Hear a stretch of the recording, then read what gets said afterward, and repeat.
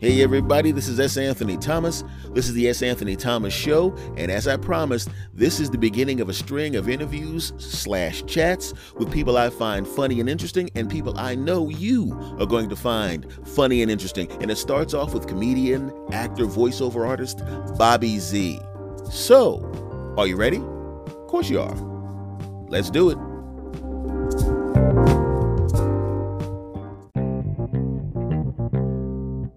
All right, everybody, I'm here with an old friend of mine. Yes, we are both that old, a little grayer, hopefully a lot wiser. Ladies and gentlemen, please say hello to my friend, Mr. Bobby Z. Hello, hello. I was thinking about this, how long we've known each other, and it's got to be close to 20 years. Yeah. Well, what year did you start doing comedy? Oh, well, I started doing comedy in June of 1983. Sweet God. Okay. I got Right bad after news I for got out you. of high school.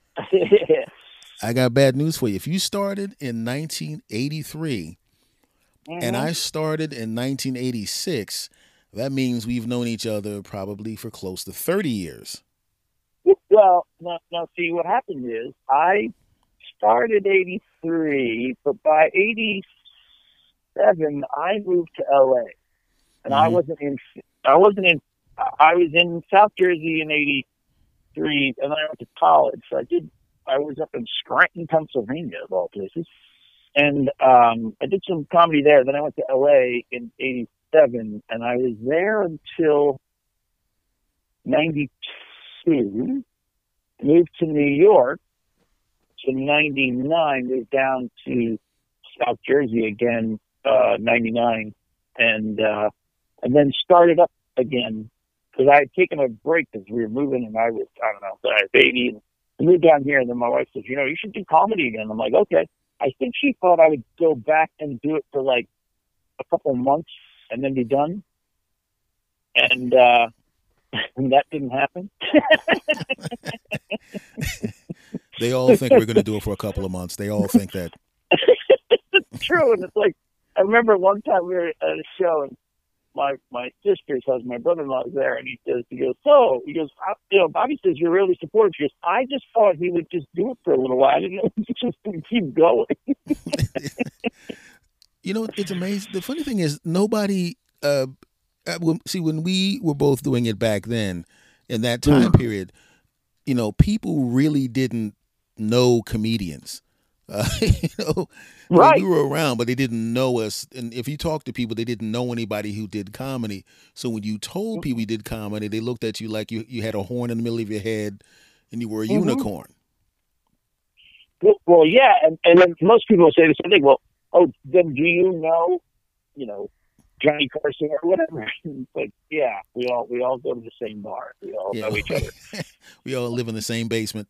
And we take turns coming outside to speak to normal people.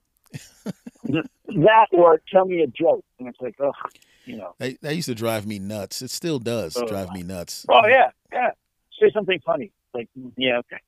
So, like, my brother-in-law, the first time I met him, he goes, comedian, huh? Tell me something funny. I'm like, all right, your sister likes to hump like a jackrabbit. And he's like, hey! I said, well, that is funny, because she doesn't. So... he stopped asking me after that. As a matter of fact, he came to a show and I did that line, and then afterwards he goes, I don't like that you say things. I stood up. Yeah, it's like, dude, it's amazing. They don't. It's like, listen, you have to understand, we're machines, and real life is the meat that comes through it. Well, for a while, and I did Ozzy Osbourne impression. I just did this Ozzy character. So I dressed as Ozzy, and I would just go. And it started because my wife got me hooked into doing fundraisers, but like the neighbors were there. I'm like, I don't want the neighbors. Like, you're crossing the streams here, So my parents got invited to come, and I'm like, my parents? Shit. I think my father saw me do comedy 3 times in 30-something years. Mm-hmm. So the first time they came, I said to my mom, she goes, are you going to be nervous that we're there? I said, no, I'm going to get Ozzy to do it. And she goes, oh, do you think you can get him? Like, oh my God. So they only came to see you. Said your father only came to see you 3 times. Yeah, Now, did you see that movie Punchline? I lived it. Yeah. Oh God, the part where Tom Hanks is on stage and his dad comes in and he freaks out. Hmm. So here's the funny thing. You remember Jeff Ferrani? God bless him. Yes. May he rest in peace. So the first time my father's coming to see me, Karami is there. It's a fundraiser, and Karami is going to open the show for me to introduce me so that I can then see the rest of the show, right? So he's doing me a favor. He's just going to come do a few minutes and do that. So before the show, I introduced him to my father. So I walk away for a few minutes because I talked about Jeff and my dad, wanted to meet him. So Jeff says to my father, he goes, "Oh, your son, he's a good kid. He, when he hires comics, he takes care of them. He doesn't, he's good like that, blah, blah, blah." And my father goes, "Well, the apple doesn't fall far from the tree." And Jeff goes, "Oh, I thought he was adopted."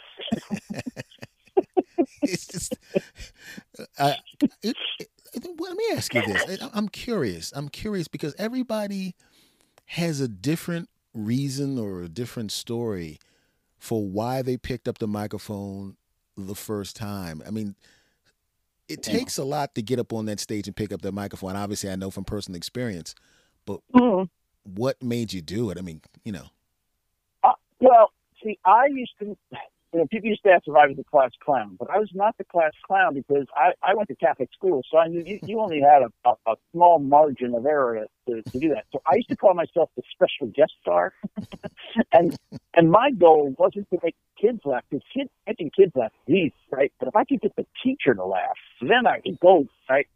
So I started doing that, and then of course I don't know, I just thought I should be entertaining people. But I think I started entertaining people to break the silence or to break the uncomfortableness, whether it was in school, because occasionally, like, it would get really tense for something, and I would just do something to make the whole room laugh, just to like break the tension. And my father was kind of strict, and so I would do things. But he saw that I wanted to do it, so he would get mad that me starting actors and all that kind of crap. But so sometimes I would do my jokes, but then he would say, so then I would say, "Oh, no, that wasn't my joke. That was from Saturday Night Live." Oh, that was pretty funny. But he didn't watch Saturday Night Live. It's funny how every comic I've had on the show, when how we talk sometimes before the recording starts or before the show starts, and they all tell me the same story about, and singers are the same way. Any kind of entertainer, where no matter you could be just destroying the place and having jokes that get standing ovations and applause breaks, and you will tell a relative or your girlfriend or your wife, and they will look at you like you're reading the phone book, because they don't they can't separate that thing from you, or they separate that thing. Well, from right. You. Well, so my father. So at one point, I was doing, and he kind of understood that I could still have a day job that was doing well, and I could still do comedy. And it was like I wasn't going to starve or any of those things. He felt a little bit better about it then. So then I said I wanted to do this one-man show about his father, because my father's father came from Italy on the boat, was a chef up in Boston, and had just great speech patterns and all these things. And my father was a genius. He was like one of these kids that they were gonna move him ahead in school and everything. And my grandmother was like, "I don't know, he's kind of small. I don't think we should do that." So, he went to MIT. I can't even spell MIT. And then he got an MBA in a year because he got drafted and all. So he's super smart, but so uptight about things. So anyway, I said I was going to do this thing about my grandfather, and he goes, "Over my dead body." And I was like, "Yeah, okay." And he looked at me and he goes, "No, literally, you have to wait till I'm dead before you do something like that." And I was like, "Oh, okay. Well, how long is that going to be?" So, and he just passed away like 18 months ago. Too but bad. A year, but well, no. He almost made it to 91, so that's pretty good. But a year before he died, we gave him last rites in the hospital. And we all were there, and that was it. And he was saying goodbye, and we were playing Sinatra in the four shared room. The poor guy next to us was like, "What's going on here?" And I was in the hallway with my sister, and I said, "Well, now I can do my HBO special over his dead body." And the next day, they released him from the hospital. And he lived like another 14 months, and I was like, "Oh my God, he hurt me." Oh, he hurt you. Yeah.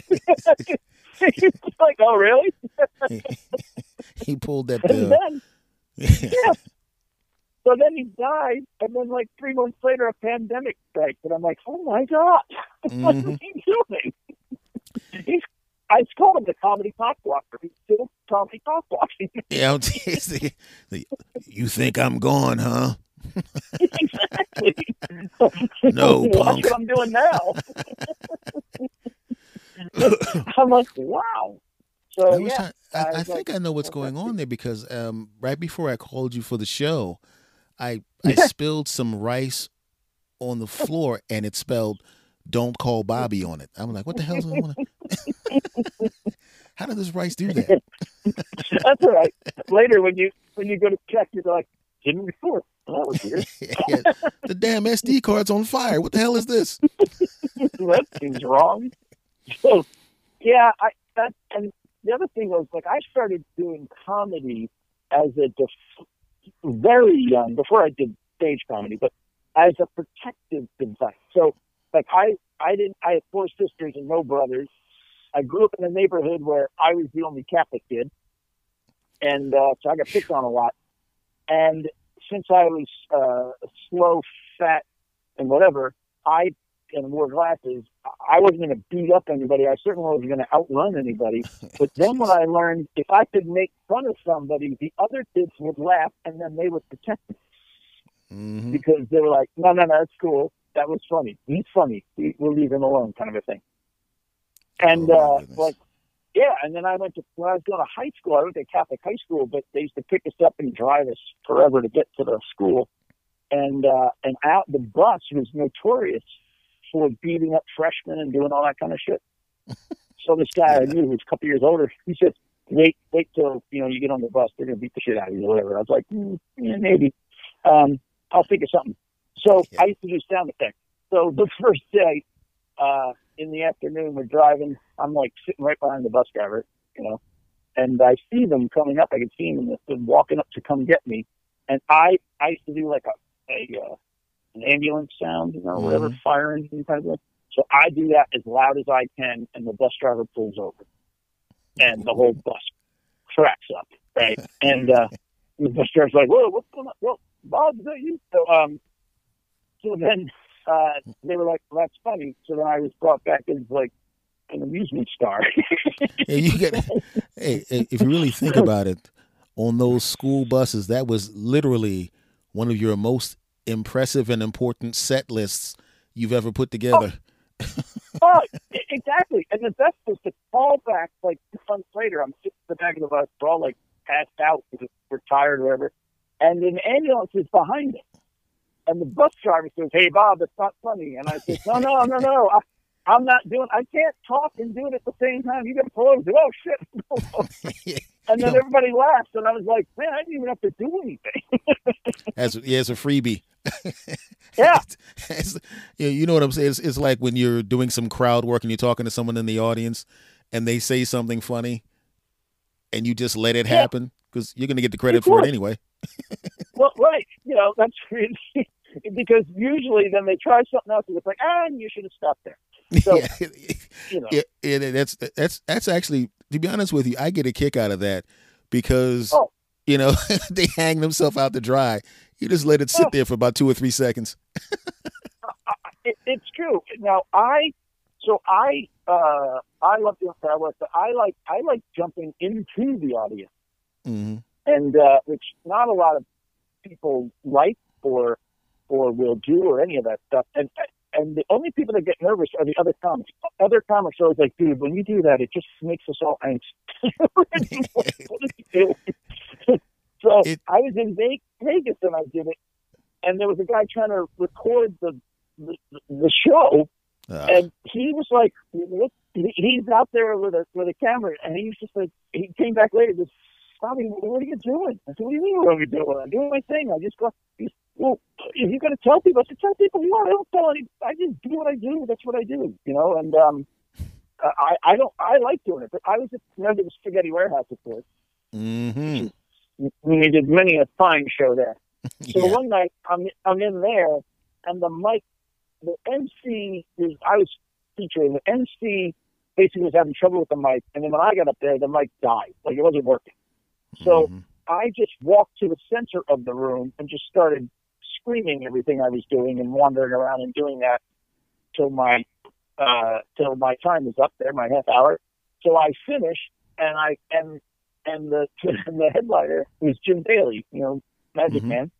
And so he goes, oh, that was clever, you know, acting like the mic was broken. I said, it's not clever. The mic is broken. He goes, really? I said, yeah. I said, well, I'm not going to do a half hour of a broken mic. That's not a trick. I've also played the Spaghetti Warehouse. We had a karaoke machine we had to use for a while there. Oh, wow. But one night I went and I was going to feature, and when we got into the room, we realized there were only 8 people, which is not, normally it was a pretty good crowd, but that night there were 8 people. Mm-hmm. And they told us when we got there that they didn't have many reservations and maybe we could stand out front and tell people to come to it. So while I'm standing out front, a bachelorette party comes in, and I'm like, hey, you guys should come to the comedy show. And they didn't, but they went into another room. So the 8 people are in the room. Now, how's this? What are the chances that there are 8 people in the room, all 4 of them on first dates? Ooh. Talk about a pucker crowd. Ooh.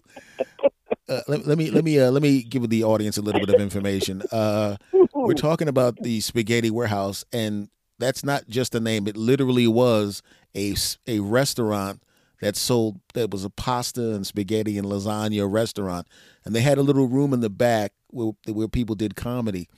And there was a time when that little room was packed to the gills. Oh yeah.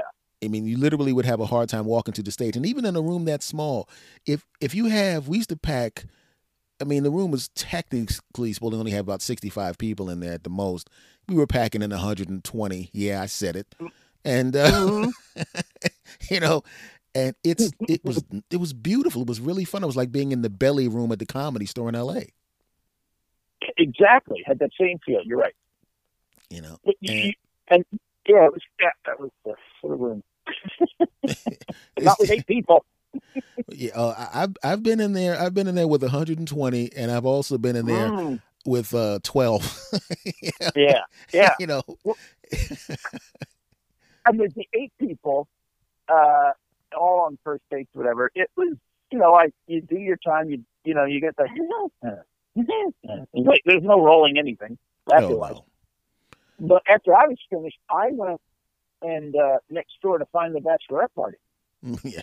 Because I hadn't gotten my fix, right? I hadn't gotten my, I had to do something else. I had more stuff to release here. So I went next door to the bachelorette party, and I started doing I was just, telling jokes, and I did some little thing that I used to do with asking names, and their name would appear on my arms, like this tattoo to your name and all that kind of stuff.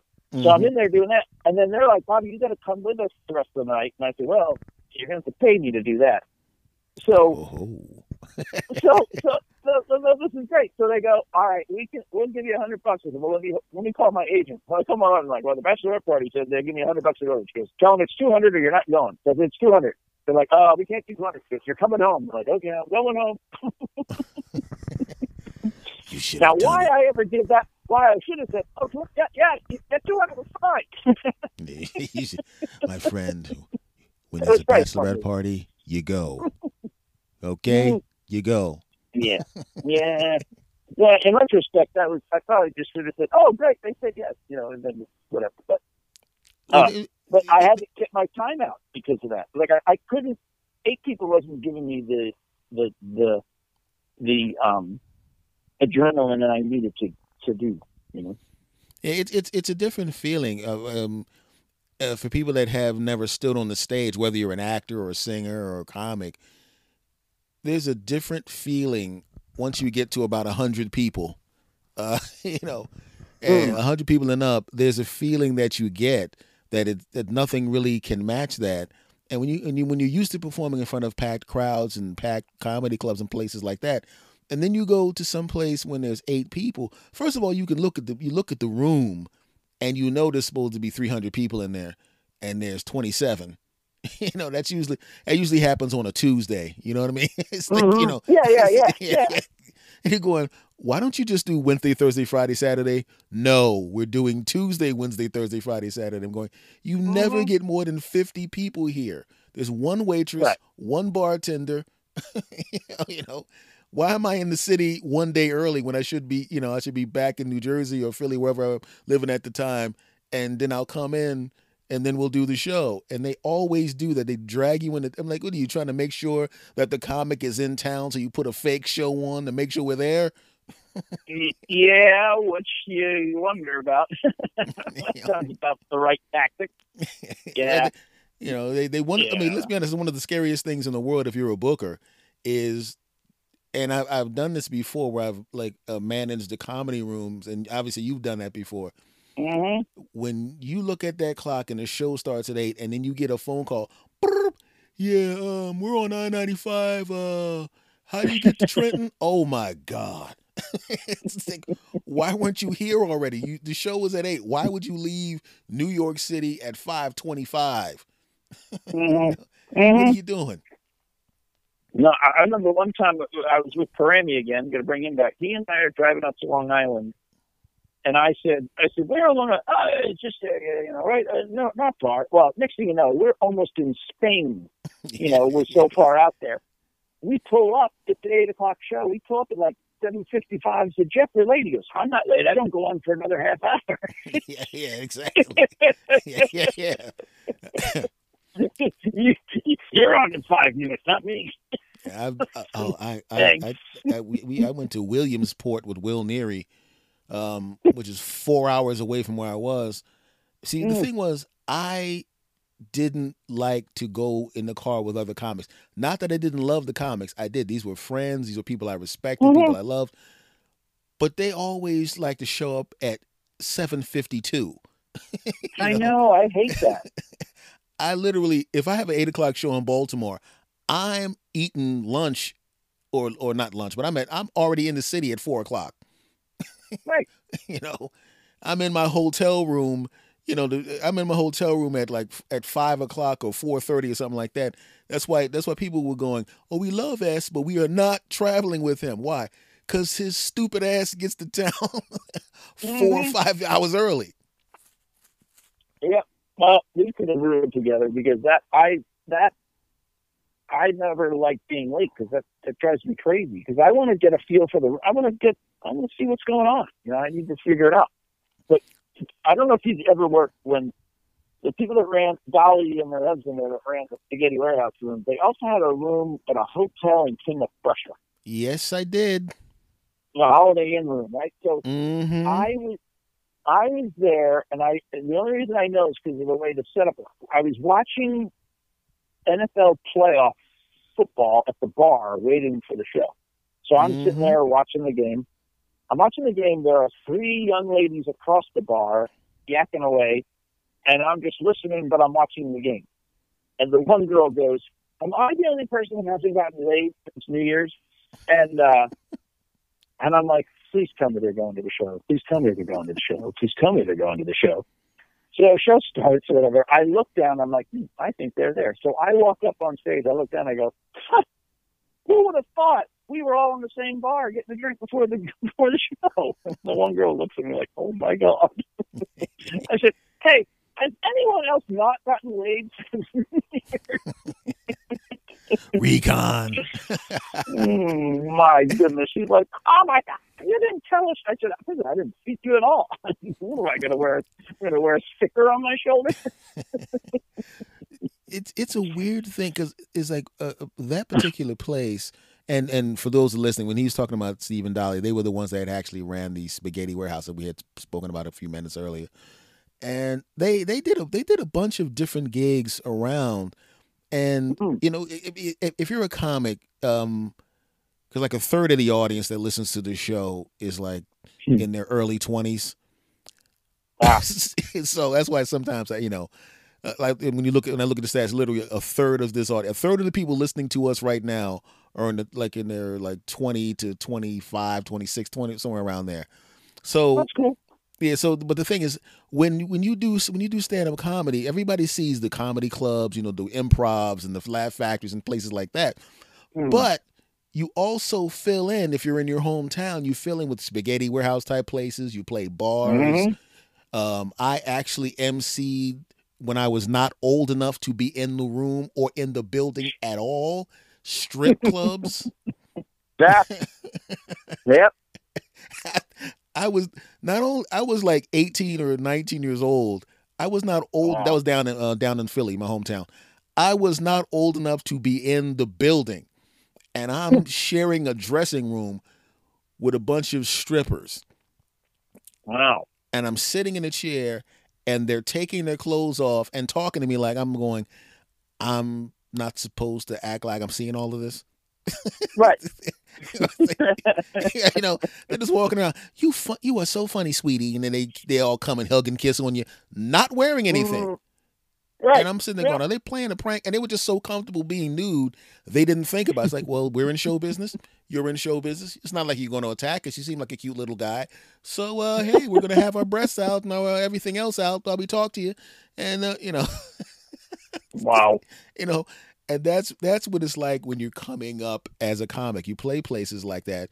I would be honest with you, I wouldn't mind playing places like that again. I mean, no, I wouldn't. That's wrong. So They won't. They won't let us in now. get your old ass out. You're not slick, you bastard. That's it. No, no. We'll be relegated. We have to go work at the Elk Lodge and the Moose Lodge. And, I've done millions of those.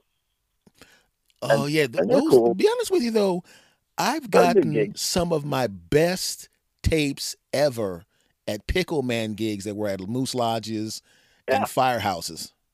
Uh-huh.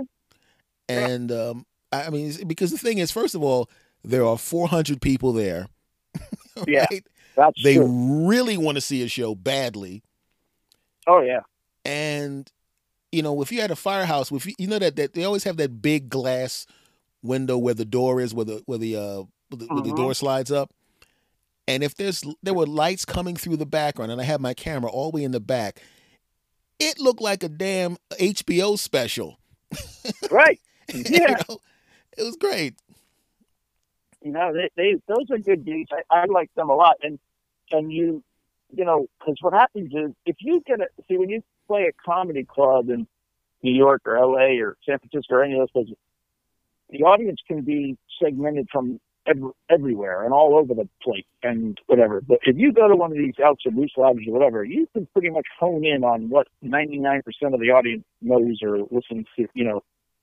When you pull into that gig and there's 500 pickup trucks out there, you realize, okay, I think we know where to stay in the lane over here. You got to read the room a little bit. Don't. I know you've done this because we've done a lot of the same gigs on the East Coast. But like you just said, you walk in and you go, is this it's like, is this an F-150 showroom or something? What the hell is going? Exactly. I'm like, what the hell? I know it's the most popular Yeah. vehicle in America, but damn, I think Right. the reason it's the most popular vehicle in America is because of these people. Right. It's like the guy with the black F-150 left your lights on. Which one of us? Yeah. Have you ever done the what is really weird? It was like when you do gigs in upstate New York, upstate Pennsylvania, Yeah. and states like that, and you I don't see, the thing is, I got used to the pickup trucks. I know how to work that. You know how to work those rooms. Yep.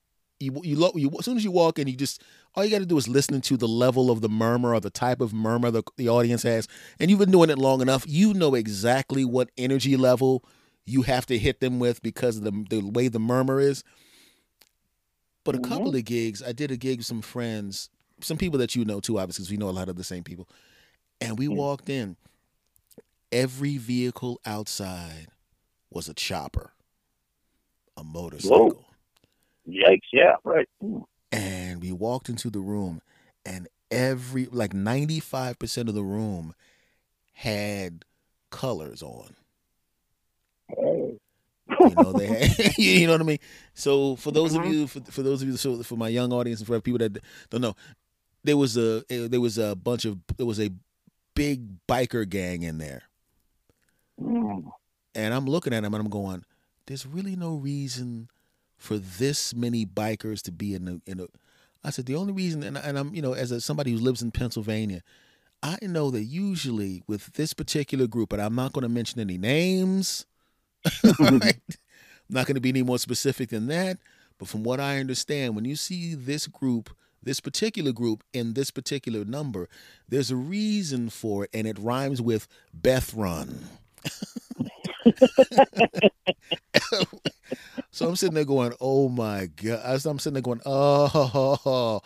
And, you have to do the show because you need the money because you drove that far to get to it. And you're going, right. I'm either going to kill or die. Right. Yeah. Kill or be killed. It's like, and once you've done about 120 gigs like that, and I swear I've done at least 100, that's probably several hundred like that. So have you. It just kind of hardens you to everything. You've seen so much after a while. It's like, if I die, whatever. Right. But then you get the gigs where they throw the curveball when you walk in. Mm-hmm. And that one I always like. So I got one where it was, I was told, I knew it was being held at synagogue, but I was told that it was only held there because that's the room they had, and it's a diverse crowd, and, don't worry about it, anything goes, blah, blah, blah. And I get there, and it's, I get one of those, we didn't realize that it was, that Villanova was playing in the Final Four. It was like down in South Jersey. But we didn't realize that Villanova was going to play the Final Four this year, so the crowd's going to be small, and it's going to be all older Jewish people, and you can't say this, and you can't do this, and you can't do that. I go, I said, well, do you have any, like a blindfold and some tape so you can take one arm behind my back and blindfold? I mean, you might as well just add all the things here. Like, well, you know what a good time to tell me this was? Not now. So I'm like, okay, fine. Yeah, sure, we'll figure this out. So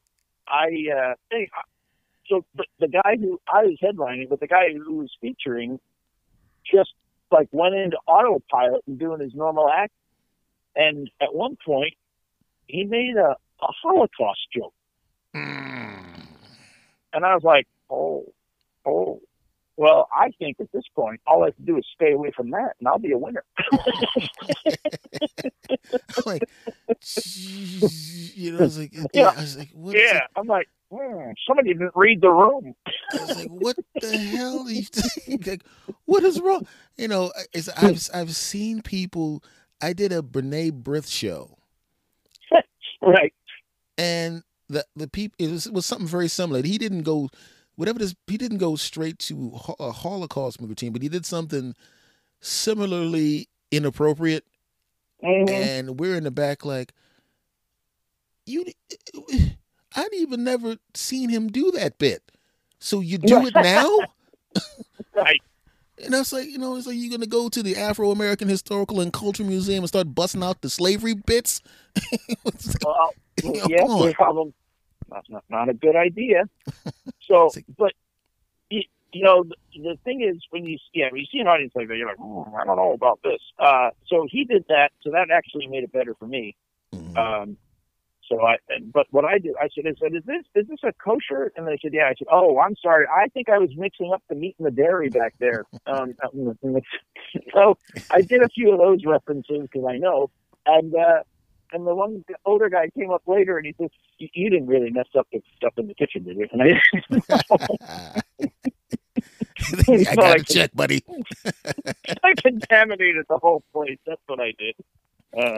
It's just a weird thing that I don't know. I said this to somebody. I think I'm trying to remember who it was that was on the show in the last series of chats. It was but I remember saying to them that essentially, and I'll see. I'm going to run this by you, see if you agree with this. Mm-hmm. Comics, especially when you become a good comic, when you remember back early when you got to the point where you pretty much knew what response you were going to get whenever you went on stage. Right. You know what I mean? You know you're good at this point where you go, okay, 99% of the time it's going to be fine, and and I said, comics essentially, even if we don't know each other, if you're a good comic and you can tell this person is good, you are essentially like first cousins. Yeah. Because the second we meet another comic, once we detect that he or she is a good comic, all of a sudden, bang, you fall into this fast friendship, Right. because you've experienced the same stuff. We are from the East Coast. There's comics in Texas who are playing hell gigs that suck. Oh, well, right. We all have the same stories of how we got there, and like I'll never forget. It was early on when I was doing stuff in Philly, and I did some show at a country club, and man, they were tight as tight goes, and we had a bad sound system, so it was the worst ever, and I came off, and I was just like, oof, that was rough. And the headliner gives me one of those taps on the shoulder and goes, "Watch how it's done, kid." I'm like, okay. And he goes up there and eats a dick worse than anybody I've ever seen eat one. And I was like, I am totally watching how this is done. And he's not a bad guy, and he, I'm sure and I know that he does well. It was like, no, I'm sorry, there are certain situations where I don't care who shows up, this ain't working. Yeah, and also it's like there are certain times, like you just said, there are certain times, unless you're some ultra star that they're just in awe of, Right. they're just like, the hell with you, loser. And also, and as you know, after about 10 years, you've been in enough bars, you've been in enough country clubs. Because I have a similar story, and then after a while, you just start picking up these little techniques that flip rooms like that. Oh yeah, so that's the thing. Like, I would love to go back to that room today because I would slap them around and call them Seuss because I was, it's weird. Yeah, it's weird when you watch. One of the funny things that used to crack me up is when we're both like 3 decades in at this point, but when you're about 8 or 9 years in, you're heading towards the 10-year mark, and you're good. You're legitimately good, and it legitimately goes well. And you see a young comic. Now, when I say young comic, it doesn't necessarily mean the person has to be younger than you. They're just younger than you as a comedian. Right. And you're watching them, and the funny thing about it is the young ones who are actually younger than you, if you walk up to them and you see a mistake that they're making technique-wise, obviously, as you know, there are specific techniques that you have to learn that everybody uses. Okay, they're just, it's like martial arts. Everybody throws a punch the same way. You can mix up how you do it, but the punch is thrown the same way. So you walk up to them and you go, look, blah, blah, blah. Because I remember it was a guy, and this is a classic young comic mistake. We're in a room. I'm waiting. I'm headlining the room, and these have an opening act and a feature. And the feature had just moved to feature.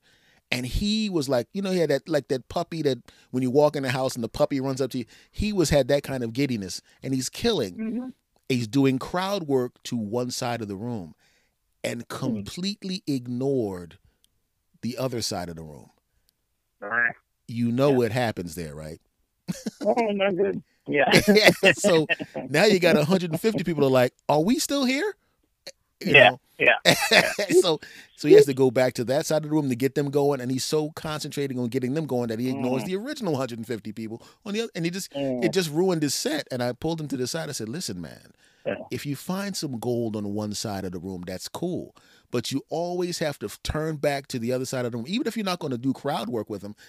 Just hit them with a little something to keep the plate spinning, and they're fine. He took the advice. The other person who was closer to my age, no, he was actually maybe a couple of years older than me. He did exactly the same mistake. I took him aside to tell him that, and I could tell he had a look in his face like, you don't think tell you me know what to do. everything, punk. Yeah.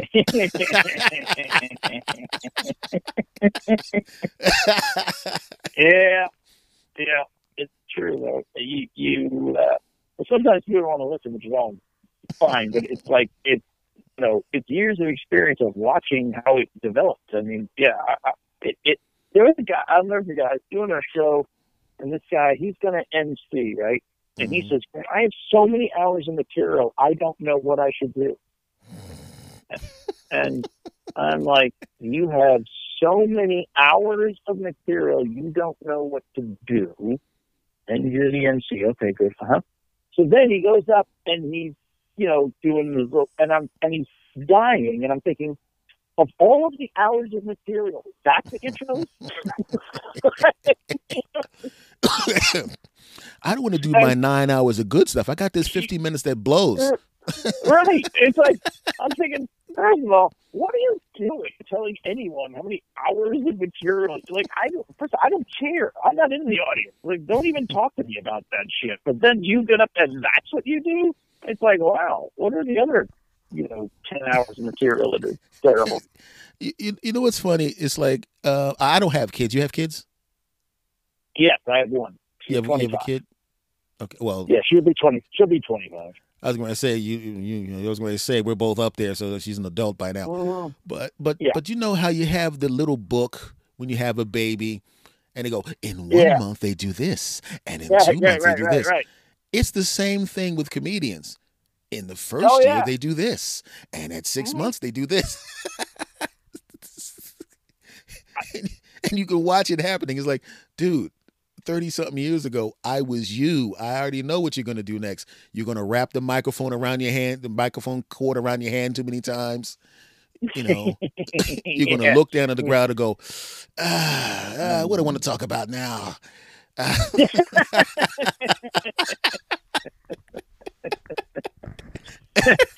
Yeah, that's true too. Yeah.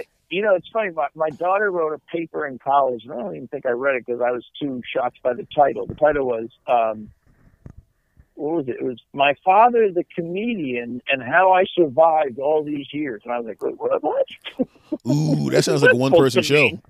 I'm like, what's that supposed to mean? But when I said earlier that I did I was doing Ozzy a lot, just to change it for me or whatever.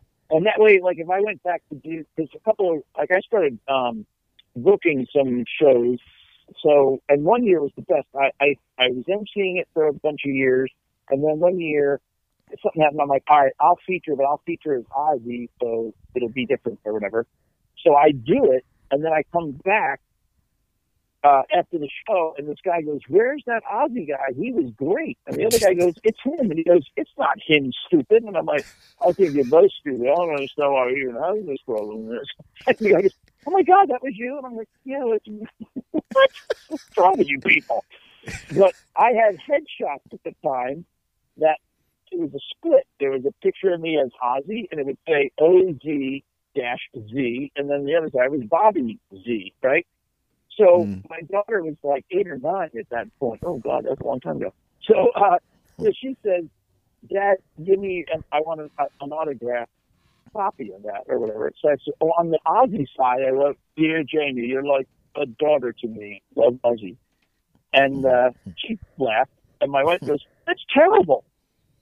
And my daughter turns to my wife and says, Mom, hold up the picture and goes, this guy, pointing at the Bobby Z side, she says, not my father. This guy in the Ozzy outfit, definitely not my father. All right.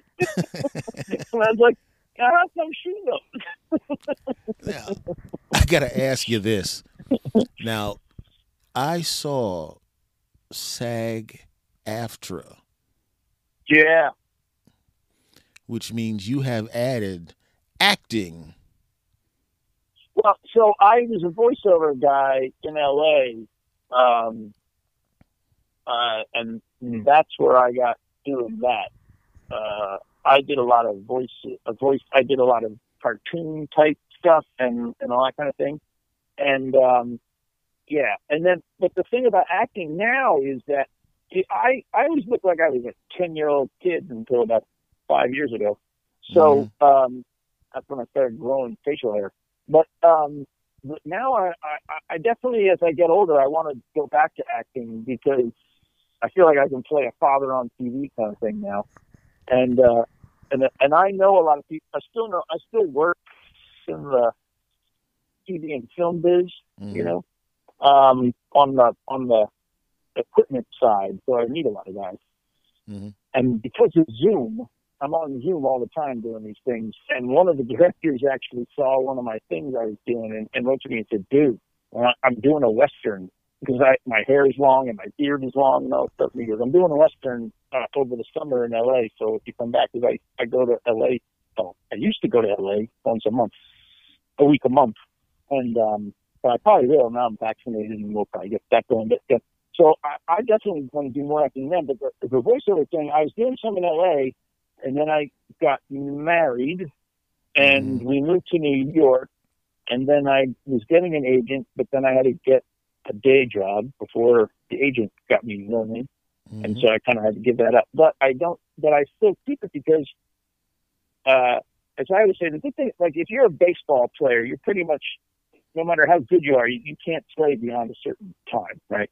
But with comedy, acting, voiceovers, they're lifetime gigs. I mean, you know, George Segal just died at 89, still working.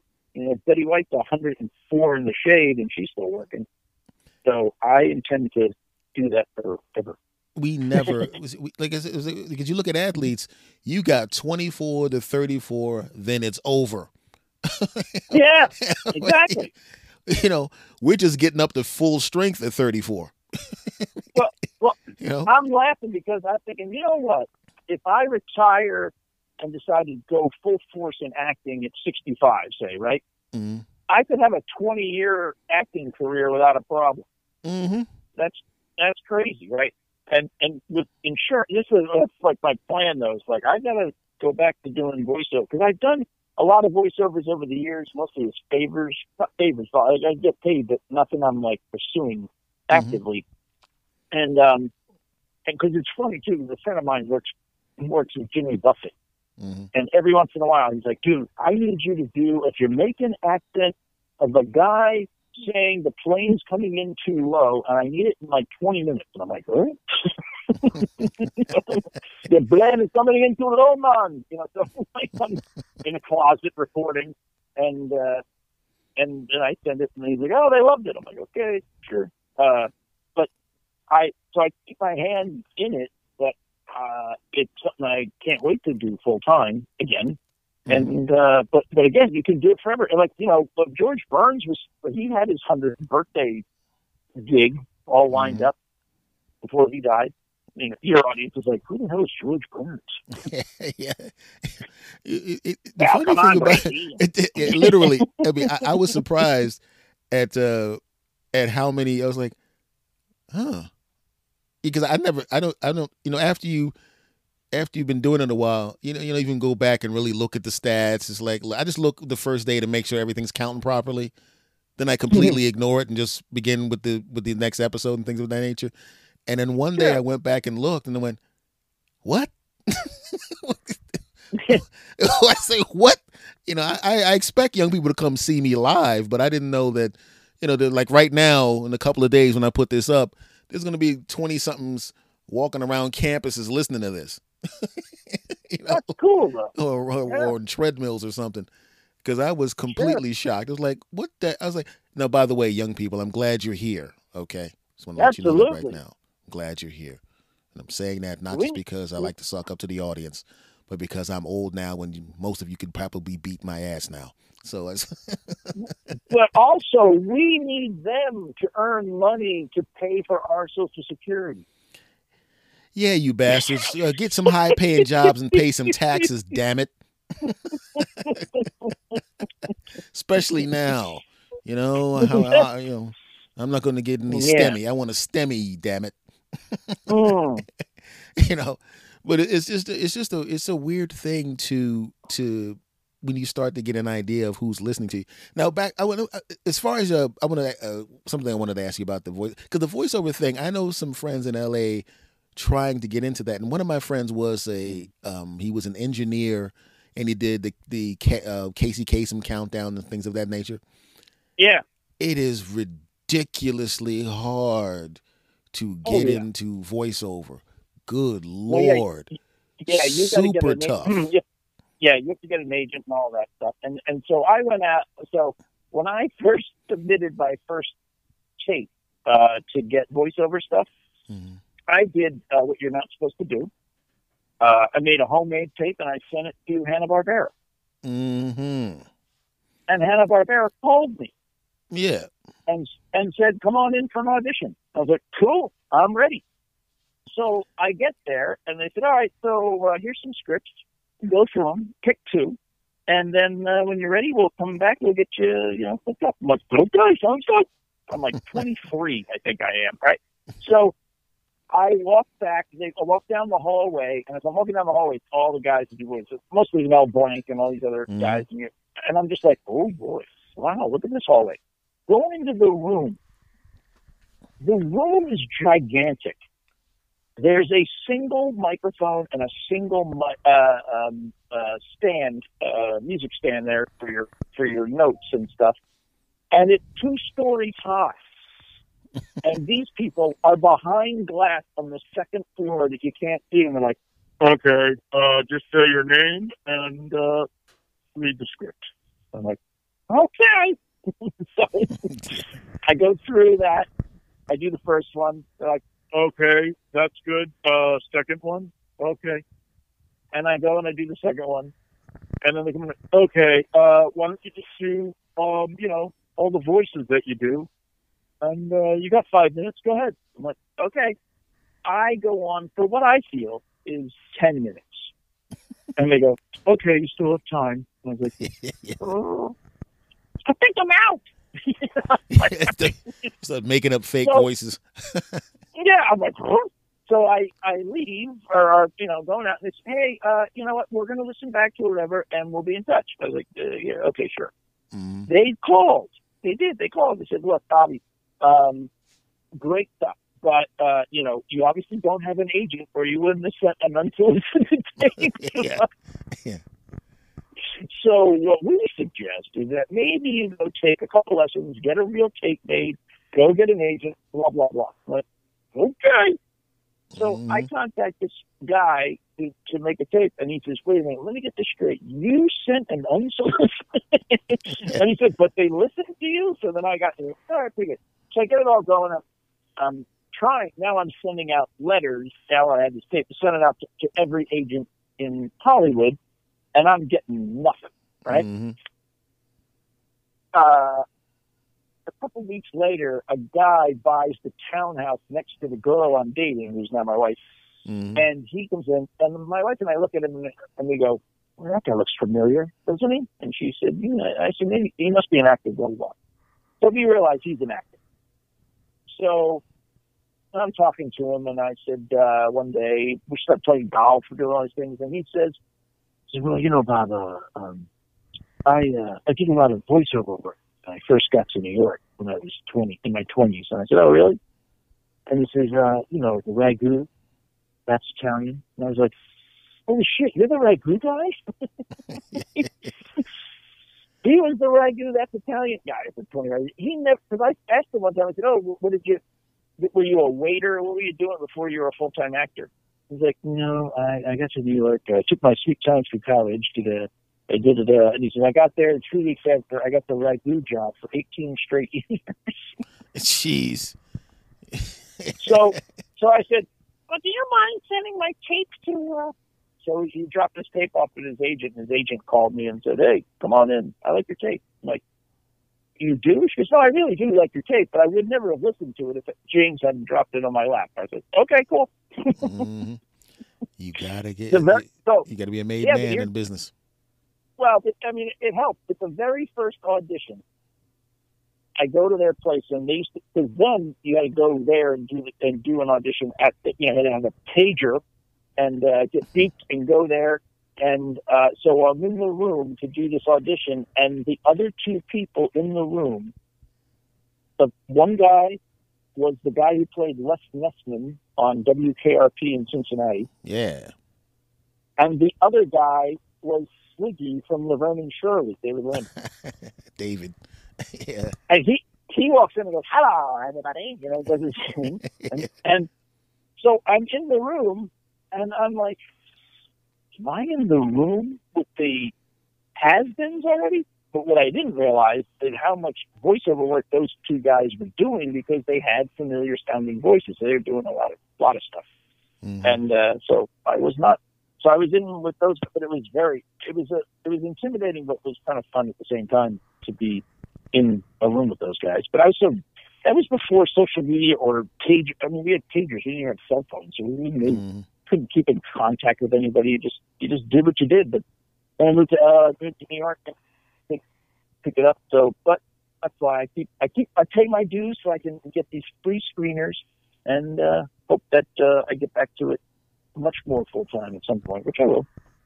Yeah, and as far as the stand up is concerned, so the stand up, I mean, it took me COVID hiatus, but that I keep doing as much as I can, because it's easy to do comedy.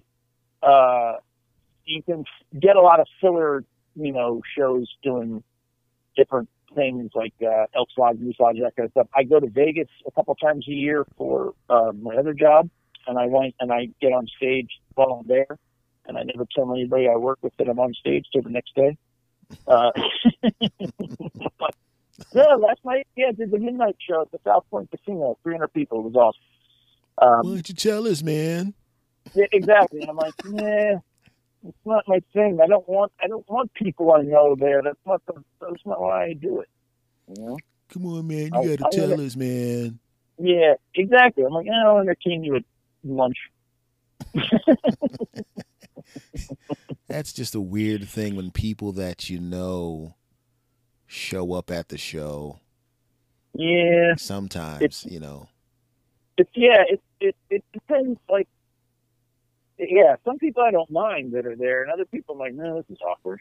And I don't like knowing people when I walk through the audience. Obviously, I don't want to talk to anyone I know. What fun is that?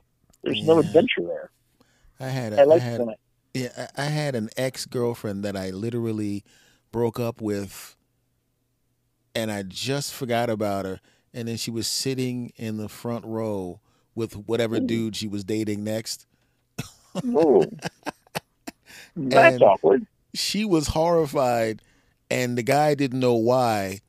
And I thought it was the funniest thing in the world, because that's not going to stop me from doing my show. Well, no, that's not going to slow me down even a little bit.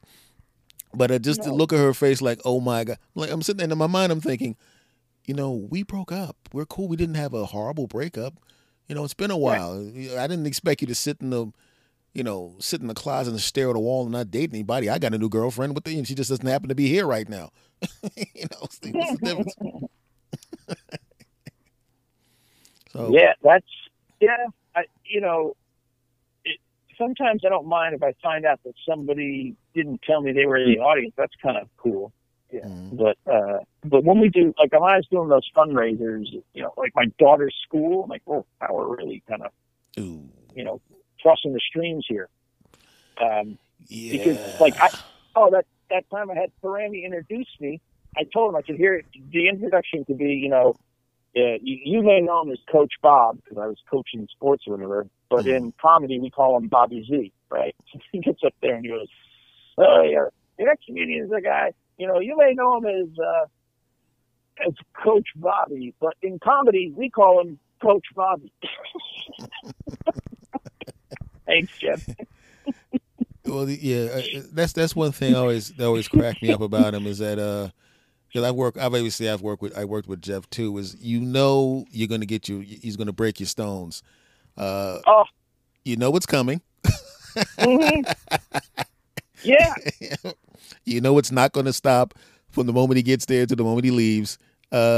Which is fine. That's what comics do to each other. Because your wife is she a veteran comedy wife now? She realizes that when you're hanging out with the other comics, that you're going to torture each other the entire time you're in each other's presence? Well, yeah, she knows a lot of that, and she's better at it now. So the thing, like I always say that there's two different kinds of comics. There's there's party funny, and then there's stage funny, and some people are both. Like Parambi was both. He was always on, and he did that, right? But there are other guys, they didn't talk after they got off stage. So my wife didn't understand that at first. She go to talk to them, they're like, I'm going to go back to my basement. Don't talk to me. So she didn't understand that, and that was, that got weird. But one night, she fell asleep at one of the clubs in Philly in the audience after I was done. And then, like, the woman running the room goes, you got to get your wife. She's sleeping in the back. I was like, that's not good.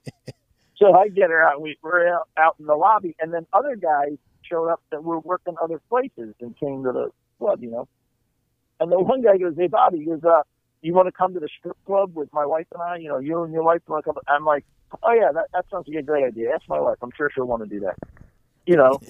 And so he goes, "Hey, Mrs. Z, you want to come to the strip? My wife and I go to the strip club. Do you and Bobby want to come to the strip club?" And she goes, "Yeah, okay." And I'm like, "Who is that?"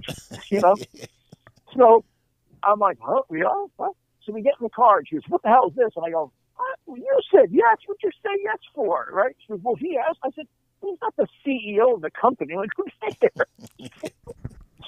She goes, "Well, now we have to go." And I'm like, "Well, sounds like a delightful time." Wait a minute. Now I got to ask you. This is an important question about this situation. At this point, how long were you actually married when this happened? Oh, at least 10 years, probably 12. I mean, we were married a long time. And you're a dead man. That was your cue to get her out of there. Oh, no. So, right. But she said yes. I'm like, huh? So then you get in the car. So then she goes, "Well, now we have to go." I said, "All right, fine." So don't worry, we're not going to stay long. This is not going to be fun. I can just tell. So we walk up to the place, and they tell us the cover charge, and my wife reaches in her wallet to pay, and I go, "Wow, how cool is that?" Both the girl accepting the money and my wife both look at me like, "You are a dick," and I'm like, "Yes, I am." "Well, we'll be leaving soon." So we went in for about 4.5 minutes, and we left, and I was like, "That was not a good thing." And I'm laughing. She's yelling at me. I'm like, "This is not really my fault. I did not say yes." She was like, "You say no," and I said it as much sarcasm as I possibly could. Yeah, why don't you ask her? Man. It was the last time. I think it might have been the last time I ever went to a strip club, because when you go in with your wife's goggles on, you realize this is not a place you want to be. Oh no! The thing about it is that I've played those places, so by the time I was old enough to legally go into the places, you already knew they were not good. It's like the fascination was gone. It's like I've actually, as I said, it's like I'm actually having sex now. I don't necessarily. I mean, I can actually see naked women at my house. You know what I'm saying? It's like, I'm not going to give you money. I can actually take the woman who's going to take her clothes off just for me. I can take her to dinner and then actually have sex, or I can sit there with this person who just wants me to hand them bills and then not have sex, or I could spend time with someone who's going to have sex. Let me think about that for a minute. Yeah. Well, yeah, that's totally true. And then, of course, as I had a daughter, so as she gets older and all those things, you're just like, that's not a good idea at all. Yeah, I mean, man. Oh, has your daughter come to see you? She has seen she's seen me do some things. I'm trying to think. I know the first time she ever saw me, I was dressed as Ozzy at a Halloween party, a friend's Halloween party, and they're like, "Can you do something?" And I'm like, "Can I do something? What are you talking about?" So I did do a little bit of a set where I brought up the guy. It was a combination of Halloween and birthday party. So the guy's wife, I brought her on stage and did some stuff, and she, I embarrassed her or whatever. But my daughter was like, "Oh, that was kind of weird." And she's seen me do some other things. And But that's another one. Oh, I know what I did. Yeah, I did a high school. That's right. We did comedy for her high school. And I got like a bunch of guys because, well, I know, hard, right? So I said, well, we got to be clean. So I'm like, all right, everybody come and do your cleanest 4 minutes. And, yeah, and we did that. That was pretty good. Then Corinne did that show too. And I was like, oh boy, here we are, living on the edge. You know, because he yells out to his teacher, he goes, where's it on your honeymoon? And the girl goes, Punta Cana. And he goes, what'd you call me? It's like, it's just one of those things where it's just a funny thing when you see your friends and you're so used to them that you don't see them the way normal people see them. Right? Well, right. Yeah. You're going, I'm used to seeing you with my eyes. And then you go, oh, God, you're around normal people. Oh, God, no. No. Right. Yeah. No, I know these people. Stop. Well, one of the comics was hilarious because my daughter came backstage and my daughter calls me Babbo, which is daddy in Italian. So she goes back and says, hey, Babbo, do you want me to introduce you or what? And I said, yeah, okay, fine. And this other comic heard her speak to me, didn't think she was my daughter because he thought she said Bob. And so then he starts asking her, and I go, whoa. I said, dude, that's my daughter. He goes, that's your daughter? Why does she call you Bobby? I said, she calls me Babbo, which is daddy. Like, get back off. She's 17 or whatever the heck she was. Step away from the area, will you?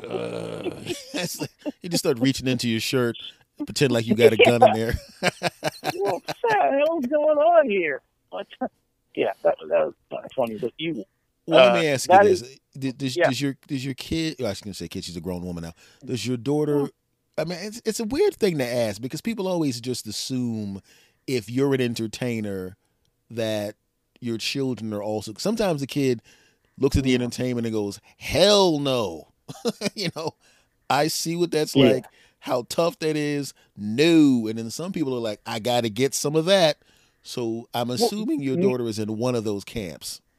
Well, so it's funny because she not necessarily stand up, but she has been an actor and a singer and an entertainer. And she does some, on camera stuff now that I help her with. She's very funny and she could do comedy if she really wanted to, but I don't think she really wants to do that. But but I remember she was in 4th grade and she got the part of Cinderella in the school play.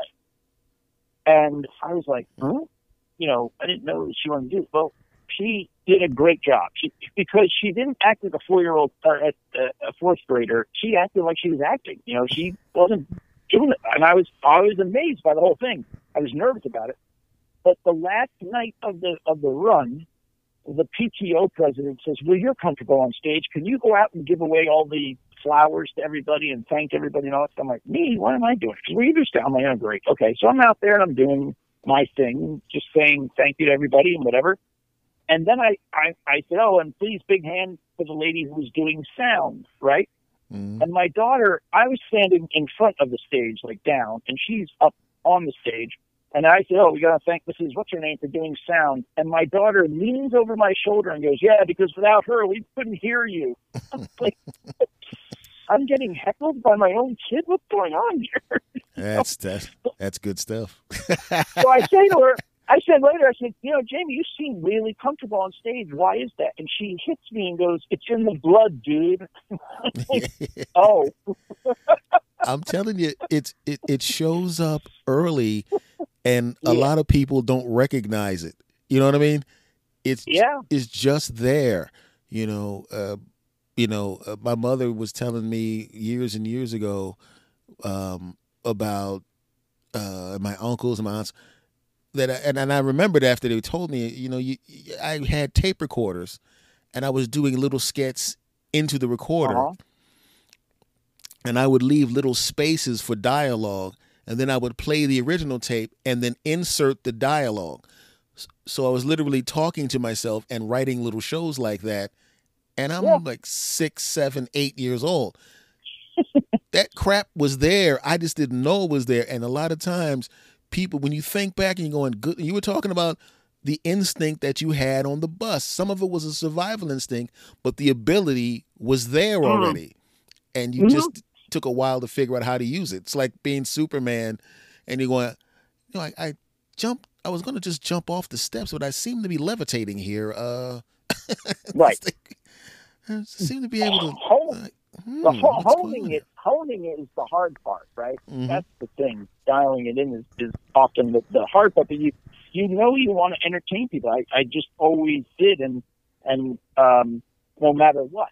And I think that, and I know she has, and she does what she does, and it's kind of funny. But when she said, because the funny thing was, she says, it's in the blood, dude. And I'm thinking, well, at your age, I would have loved to have been the lead in a play, but I didn't have the look or whatever, and I certainly didn't have the confidence like that, Mm-hmm. where she's had it in spades, because when she got to high school, I think it was her senior year, the teacher, her Italian teacher, was getting in like an award in the whole district. It was a big thing. And so the principal calls and says, hey, would you mind doing an introduction of him for this award in front of all the teachers or whatever? And I'm laughing because I'm like, she's not going to give a shit who's there. She'll just do it, right? Mm-hmm. So she gets up there and she improvs a little bit and does this whole thing and just goes crazy. And a couple of comics that I knew were teachers during the day who were in the audience, and one of them wrote to me and said, dude, your kid's like, way beyond you.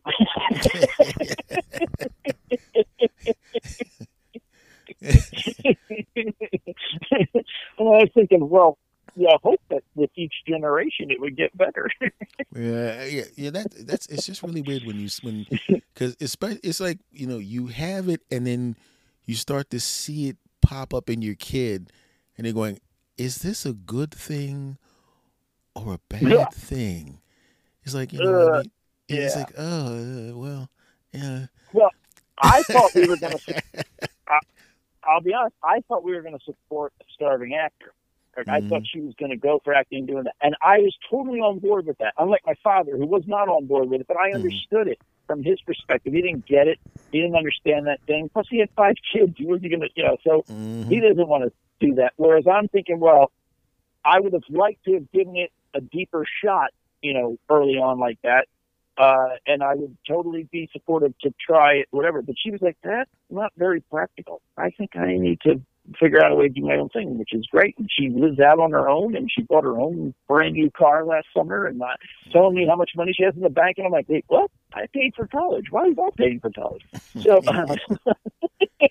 so that was a loan, right? Exactly. I'm like, wait a minute. But yeah, so that's great. But she's also got this outlet where she's doing these videos, and she works at a cool TV station and all this kind of stuff. So it's working well for her, but she's not done by any means. I know from a personality standpoint, she's ready to conquer the world, but her confidence is far beyond, at the age that she was at. I said to her, I'm pretty sure I was in my 30s before I started to have that confidence. Yeah, well, yeah, because it's like they you've already made a lot of the mistakes, and so she just watches and goes, I'm just gonna, I was gonna take all the good stuff, and that's usually what happens. Her kids will take all the good stuff, and it'll be that. I hope it doesn't skip a generation, because that happens too.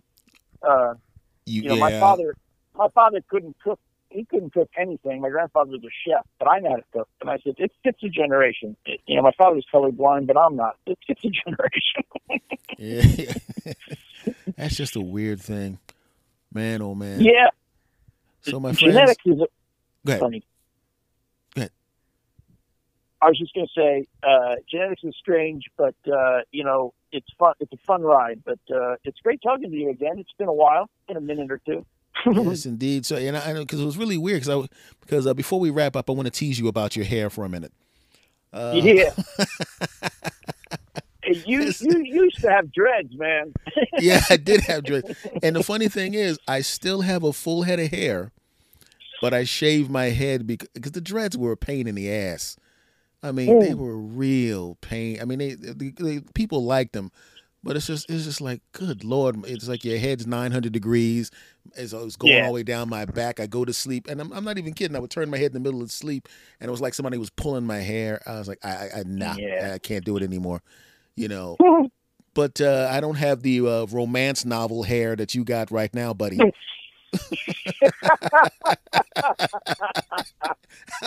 I saw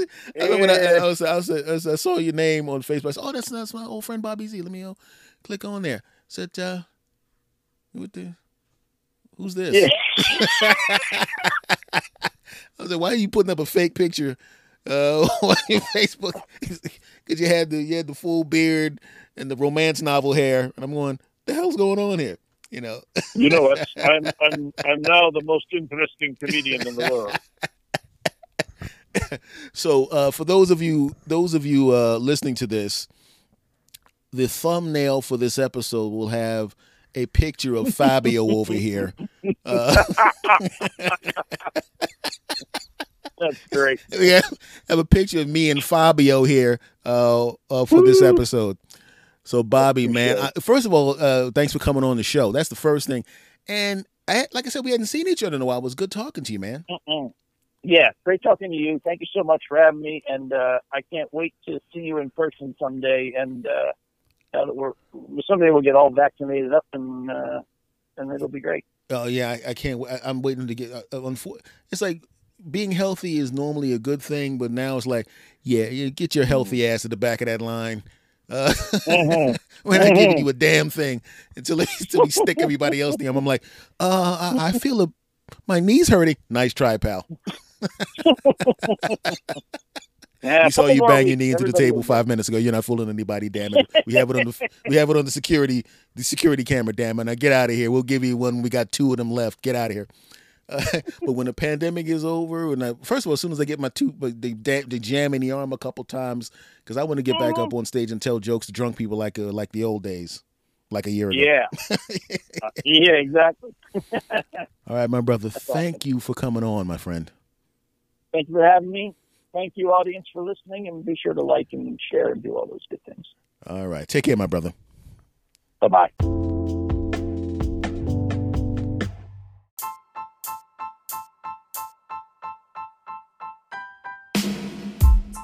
All right. Now, did I tell you or did I tell you? Huh? That was fun, wasn't it? Well, it's going to continue because I've got, like I said, a whole bunch of really cool people lined up. You enjoyed that one, you're going to enjoy the rest. And thank you very, very much for listening to the show. Remember, rate and review this show. Suggest this show to friends and subscribe. You dig? See you next time. Take care.